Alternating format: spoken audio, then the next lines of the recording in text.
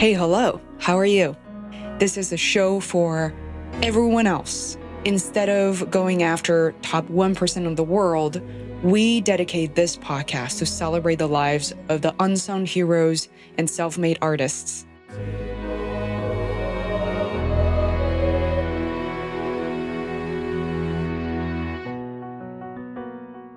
If you don't mind, I'm going to get into some of the technical stuff that we talked about last week, which is we spend time talking about grants and film festivals. So for people like myself, most people have no idea what they are, when they are. And the way that you talk to me about it's like second nature. It's like, bada bing, bada boom. I'm like, oh my God. So could you give us like that timeline of what some of the film festivals are, like how you go, you can even use one of your documentary as an example too, like when does it start and what are some of the downfalls? Yeah, I mean, some of the stuff I wish I had known before I'd gone through it would probably be my experience dealing with film festivals and trying to get the film out and seen. So, when I finished my previous film, My Life in China, I had been sending a rough cut of it around and trying to get into film festivals for like 2 years before I actually finally got into one. Nobody told me that, hey, you should probably finish your film and polish it up as much as you can to make the best first impression when sending it out and trying to get into film festivals. The realization that film festivals already have films that are in the pipeline, films that their organizations have already supported and given grants to.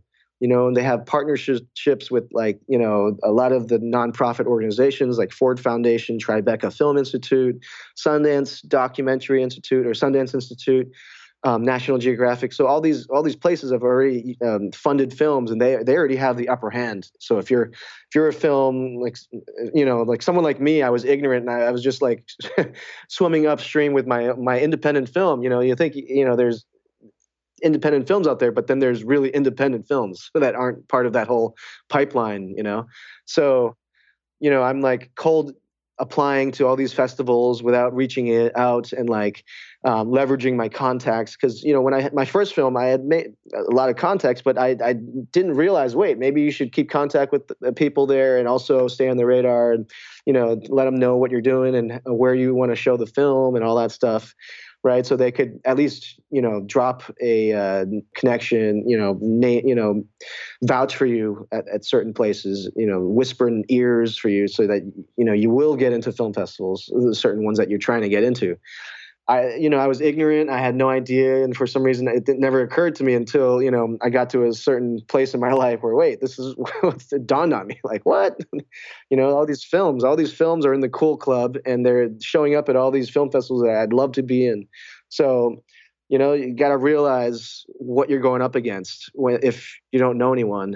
So is it true, I know you named a lot of really big names, National Geographic, Sundance, and is it also what you're implying maybe that people should start with some of the smaller and more local film festivals to start? Would that be a good idea? Maybe it's simultaneously applied to big and small, similar to the way we apply to colleges, like the sort of... Yeah, but I wouldn't recommend shooting low, I would still try to, pay attention to the hierarchy of film festivals and the season of film festivals, how it unfolds each year.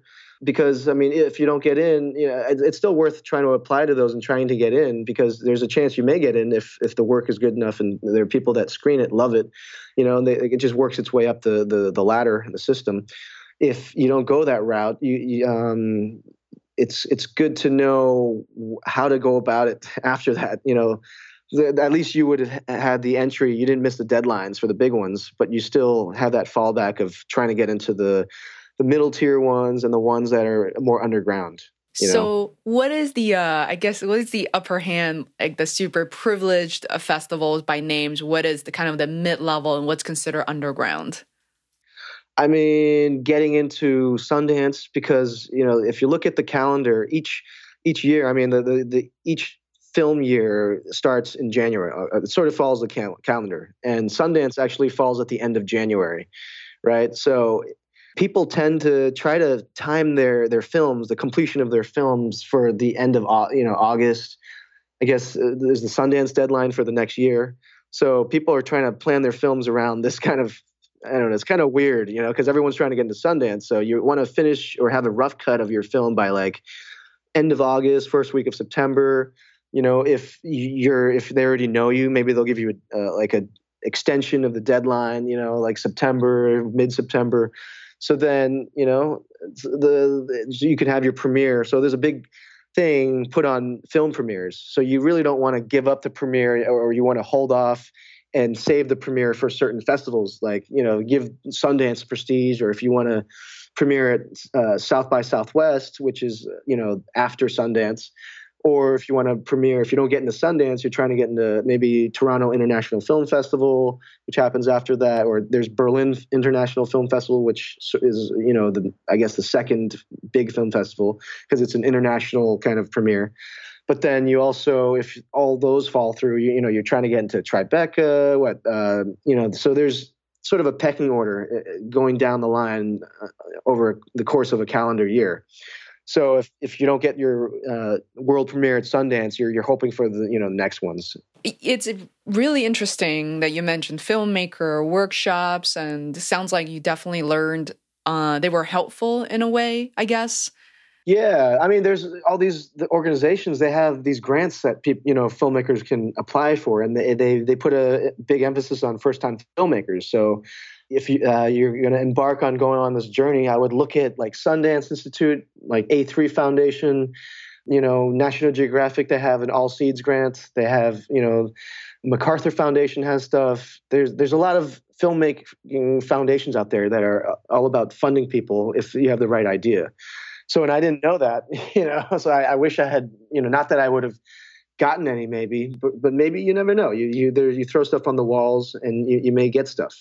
I've gotten funding for my baseball film. We raised $350,000 from scratch, just by a shot in the dark, For my high school baseball documentary, we formed an LLC and reached out to a foundation called the USJF that was based in New York City, United States Japan Foundation. And at the time in 2003, they were still giving grants out. I'm not sure these days if they're still doing that, but they were giving $50,000 grant to productions that were making films that were promoting Japanese and American relations. So our film, I guess aligned with that mission. So we applied, but it was like this 1 year kind of application process where we, reached out, letter of inquiry, told them that we were thinking of making a film about high school baseball in Japan, and would they fund something like that? So yeah, they were expressed interest, and they invited us to make a full, proper application. We decided to go to Japan and shoot a promotional video, maybe like a 12-minute preview, like a sort of excerpt, to try to get their okay to give us a grant for the application. So while we were over there, we met with them in Tokyo, gave them a 3-minute promo piece, but then after 6 months of negotiations and application process, we finally got the first grant. So after being awarded the first $50,000, they were officially on board. So now they wanted to see us be successful in fully funding the project. So they went to bat for us, which is the amazing thing, So they approached the Japan Foundation, the JUSFC in DC, the Japan United States Friendship Commission, So we subsequently got another 2 grants from them, the USJF. Essentially, we raised about $350,000 total to make this film about high school baseball in Japan. So, I mean, the toughest thing was getting the first grant from the USJF Foundation. And after that, things were easy because, they sort of legitimized us, like, oh, wait, this foundation's willing to give this film a grant. So why don't we consider it, And I think it was, since they're like a official organization, they went to bat for us and sort of applied, and kind of helped us. Yeah. Well, what's really fascinating is that I always find myself, I guess I'm surprised, so are some of the listeners at this point, that these foundations or these grants actually exist in the first place, and you have to look for them. Obviously, I'm sure you've started a documentary. Not every grant's out there going to be supporting you because the vision or sort of the message are different, but definitely worth looking into. I mean, are you aware of any centralized websites for filmmakers that for people to be able to navigate, filter on what might work for them? Obviously applying to these grants will actually take a lot of time and energy too. So do they exist? Yeah, I would say to go through, there's the website by POV.org, like the TV, PBS documentary curation program. They're like the tops, I would say. And they have a page that has all the film festivals and foundations that documentary people should take a look at or apply to or consider.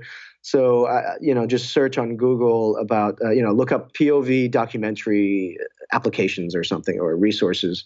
So then a page will come up and, it's a really amazing spreadsheet of like information, different deadlines. But also, aside from that, I would take a look at your project and identify what kind of foundations that would have the same mission that your film would have. Like if you're making a film about immigration, illegal immigration or Cuban people or, stuff like that, see what foundations are out there that have that kind of mission that want to talk about immigration. In my case, we were making a film about Japanese culture and just the promotion of a better understanding. So that we found this foundation that was literally the same mission. So, or if your film or project doesn't have a foundation that it aligns to, look at certain potential foundations and just align your film to that mission. Yeah.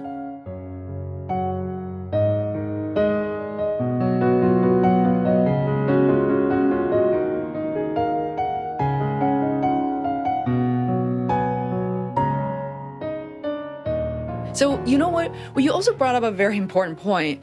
It's one thing to find that these grants or these foundations exist. The other is to pitch and to pitch it correctly. So you had, when I was talking to you last week, I was just still at the very beginning stage of the documentary. The way I pitched it to you was kind of, I said something along the line of a bilingual, China-born, American, sort of American-made podcaster. I think I have a kind of a quirky way of conducting some of the interviews. My view is also quite different than some of the traditional American-born sort of podcasters. And I want to travel around the U.S. and interview these people. I wonder, could you share with us a little bit about, how they should go about structuring that message, that one pager, to make their pitch more compelling? Like, what are some of the critical elements they should think about?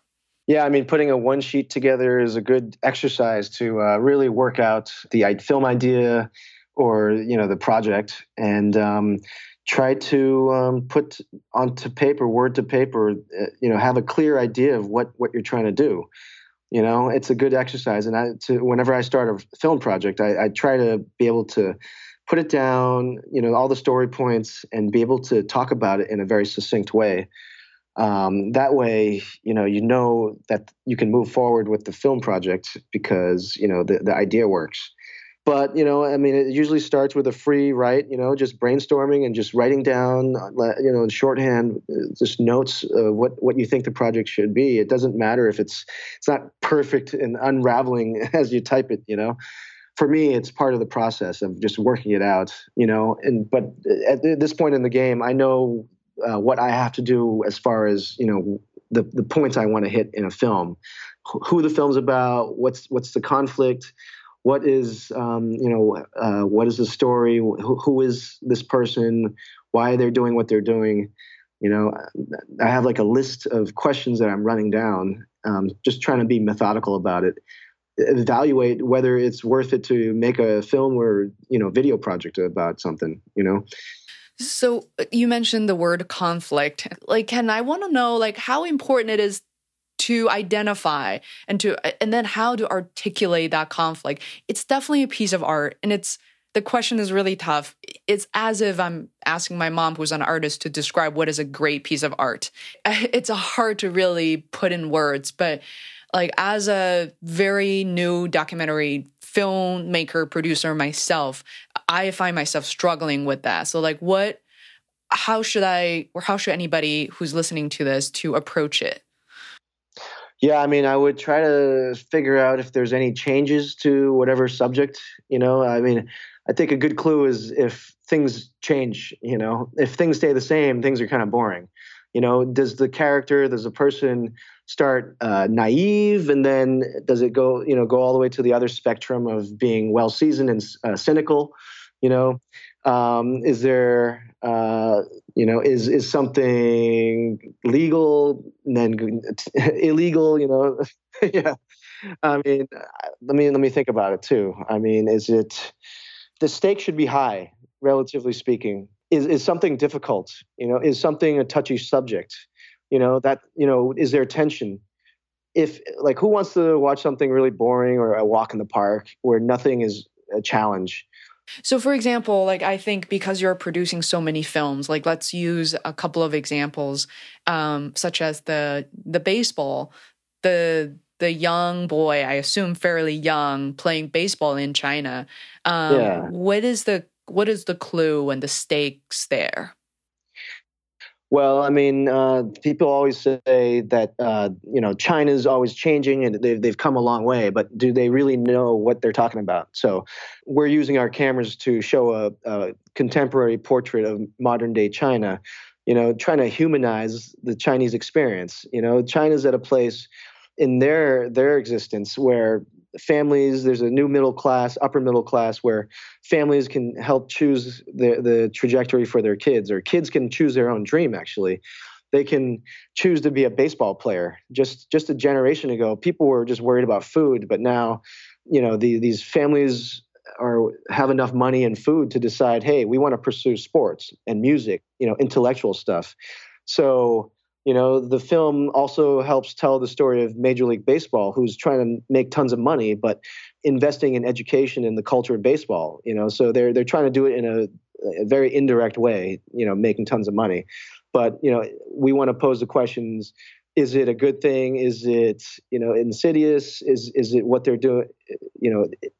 Is it a good thing? So Well, you also added to the list of that conflict and clues. I think you posed a question, having a point of view, having an opinion, and yes.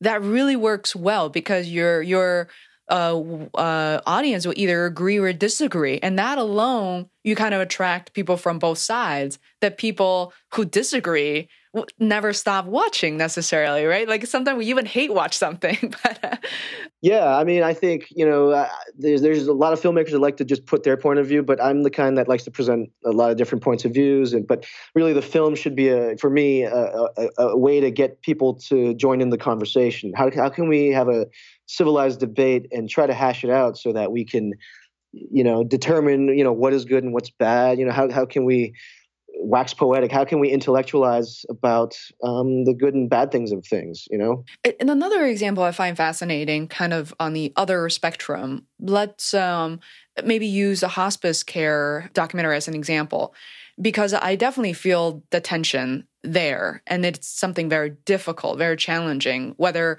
it is for the caretakers or for the patients and the patients' families themselves. But it also happens to be something that has existed for a long time. It's a topic where many people avoid. And, sort of then what's the angle there? How do you attract people to watch something that may scare them or to only want to think about it once they have to think about it? Like, how do you attract the audience? Yeah, I mean, well, for hospice care, I mean, there's always a stigma that it's this place where you get taken away. It's not away; it's away from your home. But learning about home care and palliative care, it's all about the care doesn't just start and end at the hospital. I mean, it's extended in familiar places, places where there's family, places where you feel comfortable. Just being involved in this project sort of has been enlightening and educational, and it's sort of helped remove the stigma of this weird thing, this fear.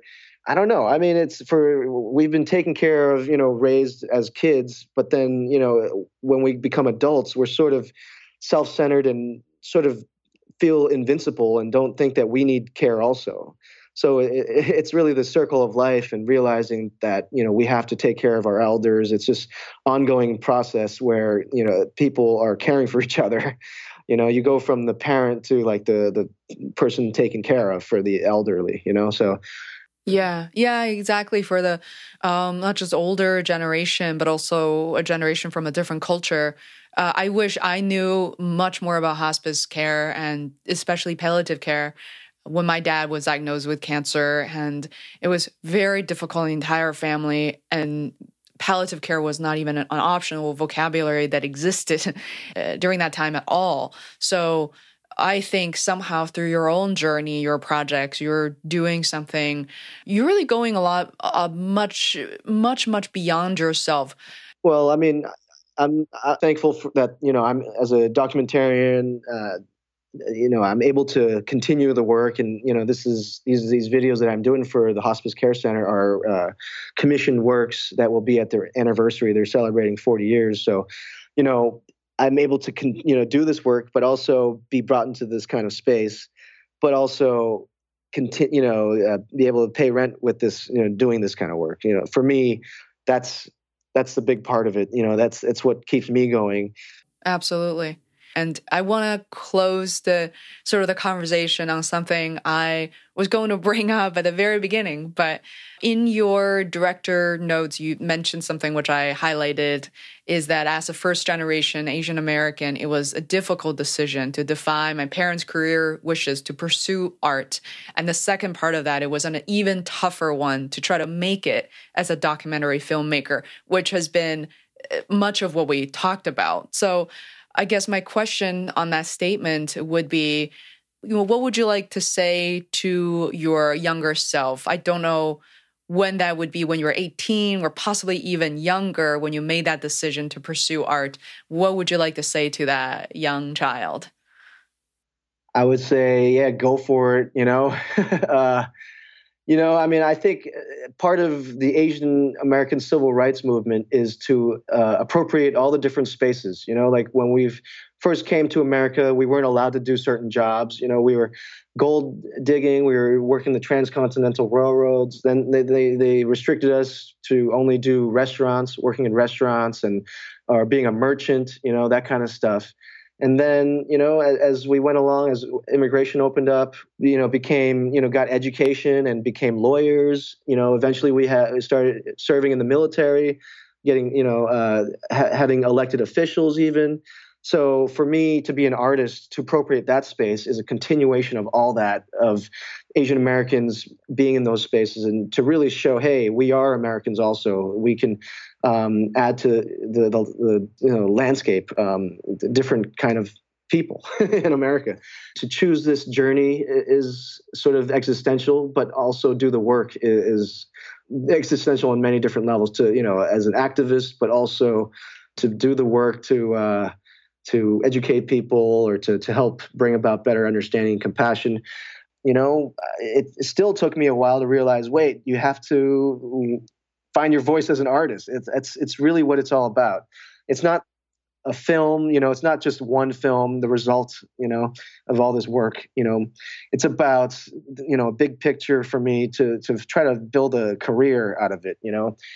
Making that first film, I didn't realize, wait, I need to be able to make another film. I need to end up with a body of work and continue, So it took me far too long to understand, wait, you want to be slow and steady, or just maintain the course? You want to be self-sustaining.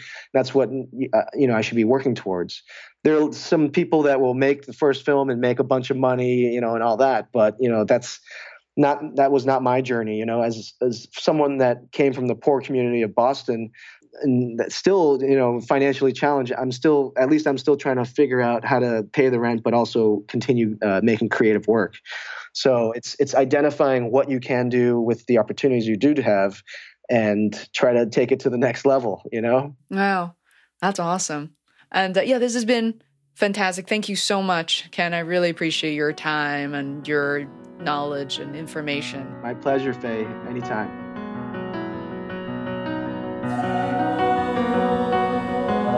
Hi there, it's me again. I want to thank you very much for listening to this episode, and I hope you were able to learn a few things. If you enjoyed what you heard, it would be hugely helpful if you could subscribe to the Face Royal podcast. It literally takes seconds. If you're on your mobile phone, just search for Face Royal Podcast in the podcast app on iPhone or an Android app such as Podcast Addict and click subscribe.